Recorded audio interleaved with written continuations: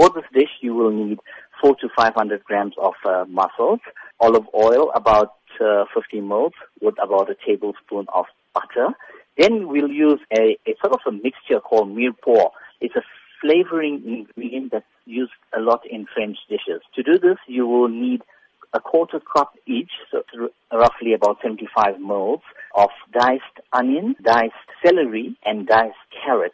So this would be your base flavoring. To that, you would need about 2 cloves of crushed garlic. You'll need about 1/4 of a cup of white wine, dry white wine or chicken stock, 250 milliliters of fresh cream, a strand or two of saffron. If you don't have saffron, you can substitute this with 1/5 of a teaspoon each of turmeric and paprika. You'll need salt and pepper for seasoning, and about a tablespoon of fresh parsley for garnishing.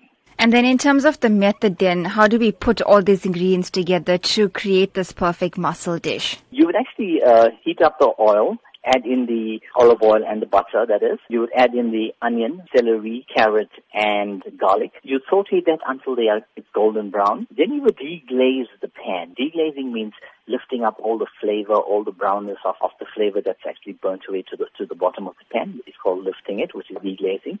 You deglaze that and allow the wine to cook off so that all the alcohol evaporates. Add the 250 ml of fresh cream and allow that to reduce. And as it reduces, you'll notice that it thickens to a certain degree. Add in the saffron, allow that to infuse and color the dish, the saffron or the smoked paprika and turmeric. Allow that to sort of reduce to about 1/5, so you lose 1/5 of the volume. At this time, you'd see that the thickness of the sauce.